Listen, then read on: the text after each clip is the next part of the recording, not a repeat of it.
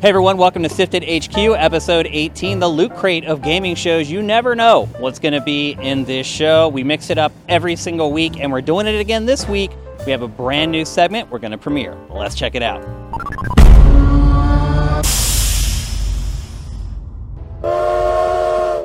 We can all agree games are never perfect. There's always something that can be fixed, adjusted, or renovated to make them better.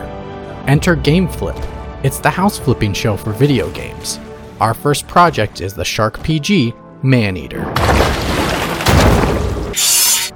The biggest fish we have to fry is the camera. For some reason, its lock-on feature is only temporary, making it difficult to keep track of prey. So we're adding a permanent lock-on to it.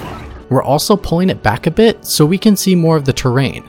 That should also help with keeping track of predators. And finally, we'll eliminate the two different camera modes from above and below the water.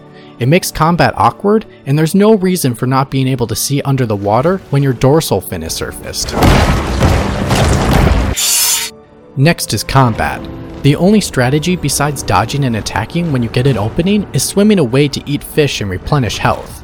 It's paper thin, and we feel helpless going against bounty hunters with assault rifles, so we're going to give our sharks some frickin' lasers. It's not even that outlandish when you look at some of the existing attachments already in the game. Not only will this renovation level the playing field with the cowards and boats, it will also aid in zapping small fish to replenish health, or finishing off that pesky croc just before you become gator bait. Some of Maneater's most memorable moments are the showdowns with the wacky cast of bounty hunters. They're fun at first, but eventually you realize you complete them all the same exact way. We're going to give them a drastic makeover. We're talking an anything that floats mentality, allowing for boss craft that truly live up to the name. We're also going to add land elements to the bounty hunter showdowns, if only to see what they look like before we eat them. Bobby Bojangles and the crew need some adjusting, and we're the people to do it.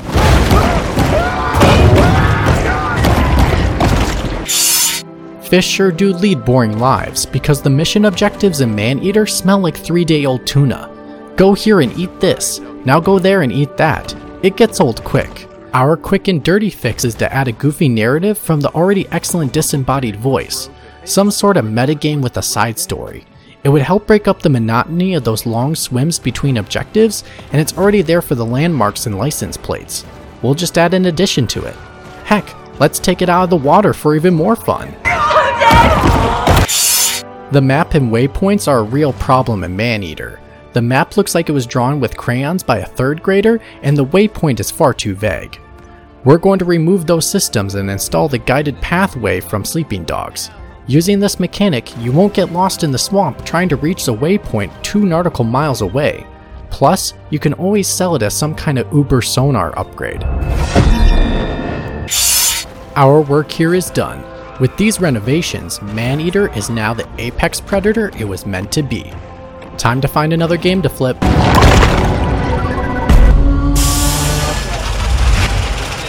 Summer is officially here, and the gaming industry is heating up. And that's why we're here with the Big Six, the 6 biggest news stories in gaming for the week ending June 30th, 2020.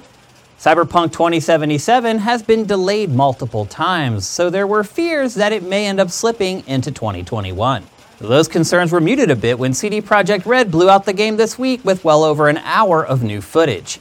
New details include an extensive melee system, 3 available character classes, and a feature called Brain Dance, where you relive other people's memories. A Netflix anime has been announced for 2022, and the game will be censored in Japan to remove nudity. Digital Foundry is skeptical that the game can run on current-gen hardware, so perhaps the drama isn't over just yet. By now, all of you are neck deep in The Last of Us Part 2, or maybe you've already completed it. Which means that, by now, you've realized it's an excellent game.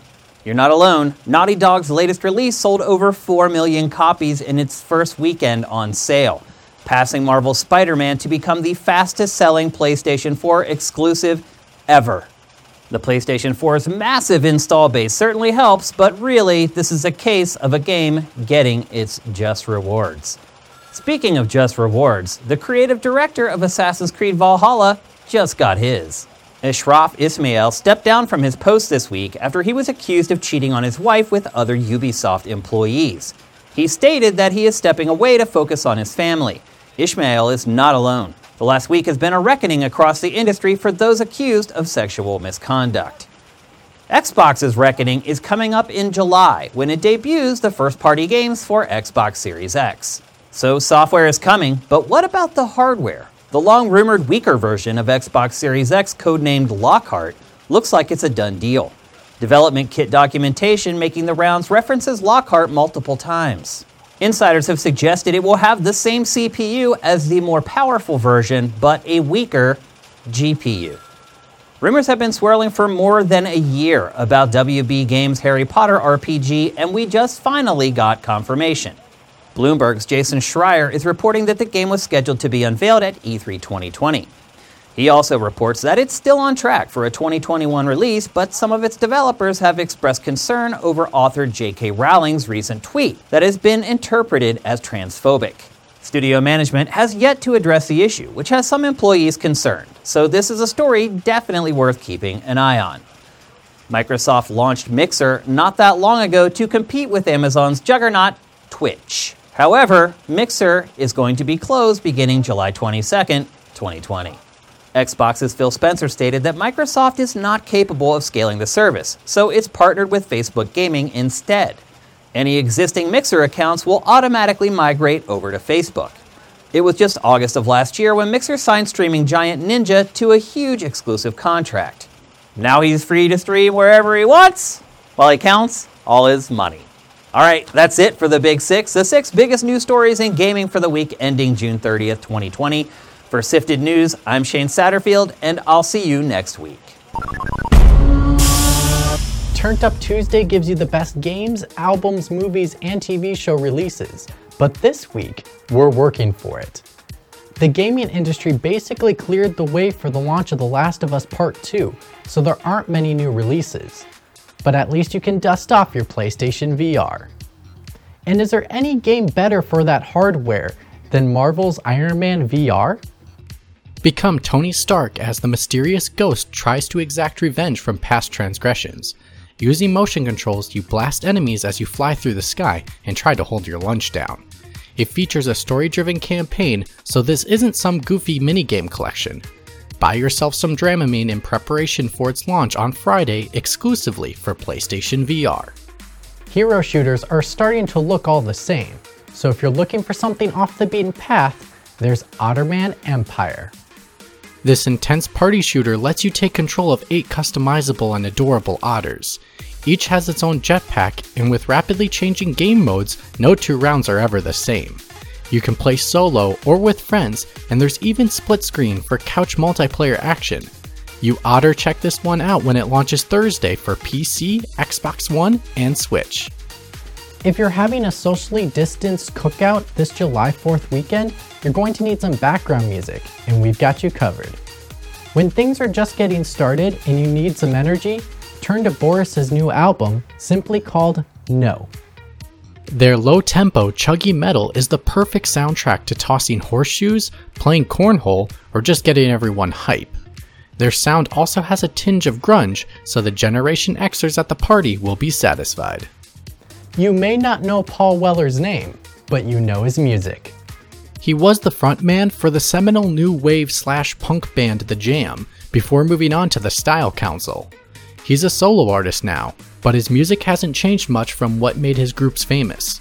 His new album, On Sunset, is the perfect choice when your party's winding down and people just want to talk and chill out. With the holiday weekend upon us, Disney Plus is the only streaming service finding a unique way to celebrate. The musical Hamilton helped put Lin-Manuel Miranda on the map as one of the hottest performers on Broadway. If you missed it, or were unable to get tickets, or were unable to afford tickets, now's your chance. It debuts on Disney Plus Friday after the company decided to skip theaters.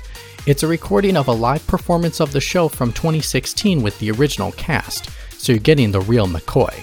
It's won 11 Tony Awards for a reason, so learn about one of America's founding fathers with flair.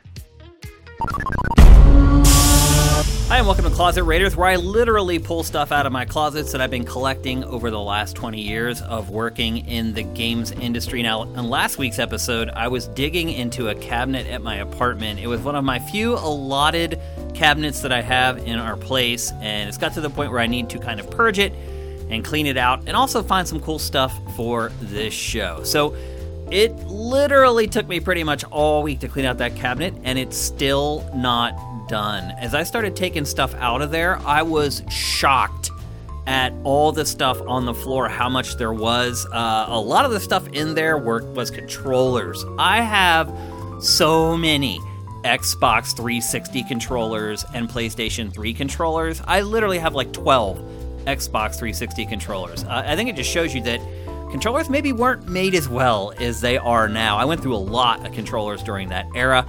So all that stuff, I pulled it all out of that cabinet and I put it in these bins that are now going under a bed in our spare bedroom. Probably not to be seen until we move again. So anyway, I did dig up some stuff that I want to share with you guys throughout the cleanup process. Not as much as I thought I would, honestly. And now I'm kind of on the hunt for some stuff that I cannot find. Like, a lot of my GameCube games are missing, and not the ones that were stolen. Like, there's other ones that, like, I had a Super Mario Sunshine from Japan. Like, I can't find that. Anyway, I did find some cool stuff, though. The first thing that I'm going to share today is this Legend of Zelda Twilight Princess preview trailer. So this was given away at E3 2005, and if you open it up, there's a DS card in there for the Nintendo DS. And all it is, it just has the trailer for Twilight Princess that everybody freaked out about on the card that you can play on your DS. This is extremely rare. There are only 500 total given away to the press. I've not checked to see how much this is worth, but I'm guessing to Zelda collectors, anything that there's only 500 of probably is going to have a pretty good value to it. Next, this is something that I spent a long time trying to find, and then I found it, and then it was basically re-released, and all its value went down the toilet. And that game is called Sin and Punishment for the N64. This is an extremely rare game. The reason it had a lot of value for a long time is because it's actually a good game. There's lots of rare games, but if rare games are bad, their value tends to not really go up. This is a good game. It's from Treasure, the legendary developer Treasure, which, now that I think about it, what happened to them? What are they doing? I haven't seen a game from Treasure in, like, forever. Anyway, this was pretty much the rarest N64 game. It was never released in the US, so it was one of these otaku gotta-get-it type things. On one of my many trips to Japan, I found it. This copy is immaculate. The box is, like, so crispy, but they've re-released it now. So the value of this game has gone down. I'm still glad that I have it, though. Sin and Punishment for N64. Back when I first started in games journalism while I was in college at Temple in Philadelphia, I was running an N64 and Dreamcast site. And I launched the site in, like, 97, like, right after the N64 launched. And the first year, we were obviously having problems covering games because there weren't a lot of N64 games coming out. It was really bad. Like, that was kind of the first generation where Nintendo got that reputation. So anyway, there were import stores in Philadelphia that I would frequent, and I was friends with the people who ran them, and they would get import N64 games in there, and I overspent on a lot of them because I needed stuff to cover. The first one I overspent on in Japan is called Wild Choppers. I believe it ended up being called Chopper Attack in the U.S. when it finally came out, but it came out in Japan way before it ever came out in the U.S. The thing to note about this game is it's the first N64 game, and it may end up being one of the only or the last that had you hold the controller on the edges. So you had one hand on the D-pad and the other hand on the right. On the buttons, and you did not use the analog stick in the middle. You really held the N64 controller almost like a normal controller. There weren't a lot of games that did that. I think I paid $85 for this, if I remember correctly, on import, just so I had something to cover for the week. Big mistake. Terrible game. Don't buy it. Probably my rarest N64 game that I have is Sumo 64. This game... It's very Japanese. Not like because it's sumo, and sumo isn't big in the West. It's very Japanese because it's hard to play unless you know Japanese. I learned, like, very basic words in kanji through the years, really just from playing games. But this one goes far beyond. I remember a friend and I in Philadelphia messing around with this game for like 3 hours trying to figure out how to play it. I think the report I ended up doing on it was, one, obviously don't waste your money. I think I paid like $100 for this, by the way. That's how desperate we were for stuff to cover. But anyway, this is an extremely rare. It hardly sold at all, even in Japan. This may be one of the only like 20 copies in the United States sitting right here. I paid $100 for it. It's not worth $1, in my opinion. It's one of the worst games I've ever played. But when you're desperate, you do desperate things. So I paid $100 for Sumo 64 way back in... Was that 97? I can't remember. I found a Bleem disc. Do you guys know what Bleem is? Bleem is basically a boot disc for the Dreamcast that you would put in the Dreamcast and it would spin up, and then you could open the hatch, pull the disc out, and then you could put any PlayStation 1 game in the Dreamcast and it would play. Basically, just using the hardware on the Dreamcast. It was fraught with lawsuits. Sony sued Bleem, I don't know how many times. I believe Bleem won every time. But the product never really caught on. Basically, it was just a way to play your old library of PlayStation 1 games on your Dreamcast if you had upgraded and you had gotten rid of your old PlayStation 1. So, one of those moments in history. It'd be interesting to see if this still works. I'm guessing it does. Back then, you didn't really update hardware. Once you got a piece of hardware, that's the way it stayed. And so probably this still works. I can probably pop this in, boot it up, and then pop a PlayStation game in there, and it'll probably play. So anyway, that's Bleem. I also found a crazy peripheral. So I actually have it unboxed, and then I have a brand new version that's never been opened.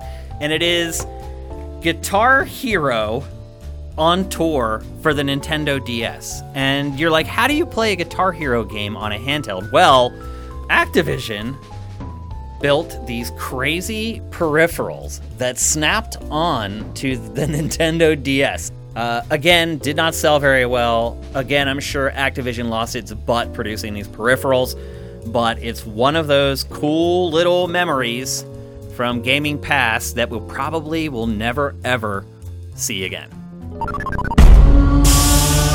The avalanche of fake E3 game announcements have slowed a bit this week, but several big franchises have debuted something new.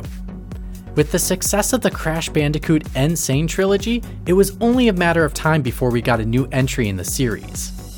Crash Bandicoot 4: It's About Time gets the gang back together to protect the fate of the entire space-time continuum. With new masks for new abilities and a focus on more open, 3D platforming, it's not exactly like the old games, but it does offer longtime fans some olive branches. Stock up on Wampa Fruit to prepare for its October 2nd release for PS4 and Xbox One. The Pokémon IP is basically a license to print money. Few Pokémon-related products have been failures, and now Pokémon Company is taking it into a new domain. Pokémon Unite is essentially League of Legends with Pokémon. This MOBA does tweak the win conditions a bit, and some things are custom-tailored for the franchise, but this 5-on-5 team-based game still has all the tenets of the genre. Catch wild Pokémon, level them up, and watch them evolve and learn new attacks. It's coming to Switch, but it's also hitting iOS and Android. No hard release date has been announced, but it launches sometime this year.